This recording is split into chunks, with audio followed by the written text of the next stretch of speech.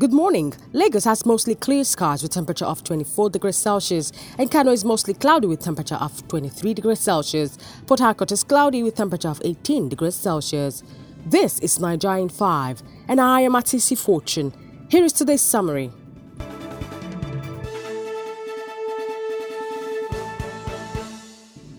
Governor Willie Obiano of Anambra State on Monday led a protest against the outlawed indigenous people of Biafra following the declaration of sit-at-home order by the group. Obiano led the protest in Awka, the state capital, after traders refused to engage in economic activities. The All Progressives Congress has fixed October 2, 2021 for state congresses. This was contained in a statement signed by the Secretary of the APC Caretaker Extraordinary Convention Planning Committee, Senator John James Akpano-Duedehe, on Monday. Gunmen suspected to be members of the indigenous people of Biafra on Monday stormed the comprehensive secondary school in Kume in Njaba local government area of Imo State and stopped students from taking the examination.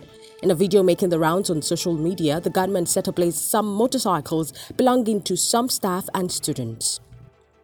The federal government has said over 1.6 million eligible persons have been fully vaccinated. The Executive Director, National Primary Healthcare Development Agency, Dr. Faisal Shuaib, said this at the national briefing of the Presidential Steering Committee on Monday.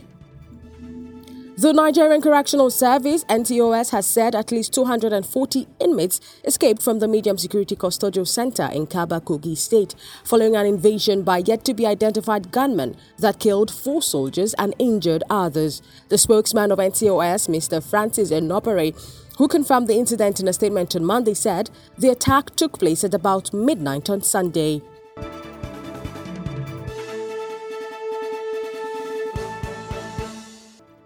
Unknown gunmen attacked and killed 12 people and injured 2 others in Pegim village near Kibori at Yap Chiefdom of Zankom Kataf local government area. The Kaduna State Commissioner for Internal Security and Home Affairs, Mr. Samuel Ruben, confirmed the incident in a statement on Monday.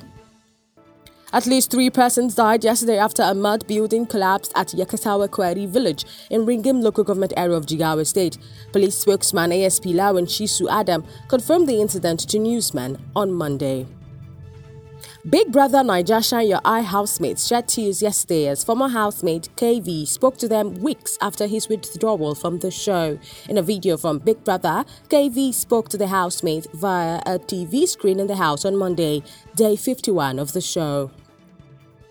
Senior Special Assistant to the President on Public Affairs, Ajuru Ngelale, on Monday knocked Rivers State Governor Nyesom Wike for being allegedly tribalistic and aggressive in his pursuit for the collection of value-added taxes by the South State. Ngelale noted that the federal government has not been taking the money made in the oil-rich Niger Delta to northern Nigeria.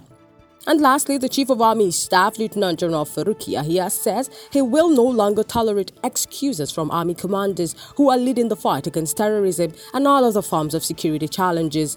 Yahya, who stated this during the opening ceremony of the combined 2nd and 3rd Quarters Chief of Army Staff Conference in Abuja, maintained that the Nigerian Army under his watch would remain resolute and continue to chart progressive paths towards tackling all challenges bedeviling the country.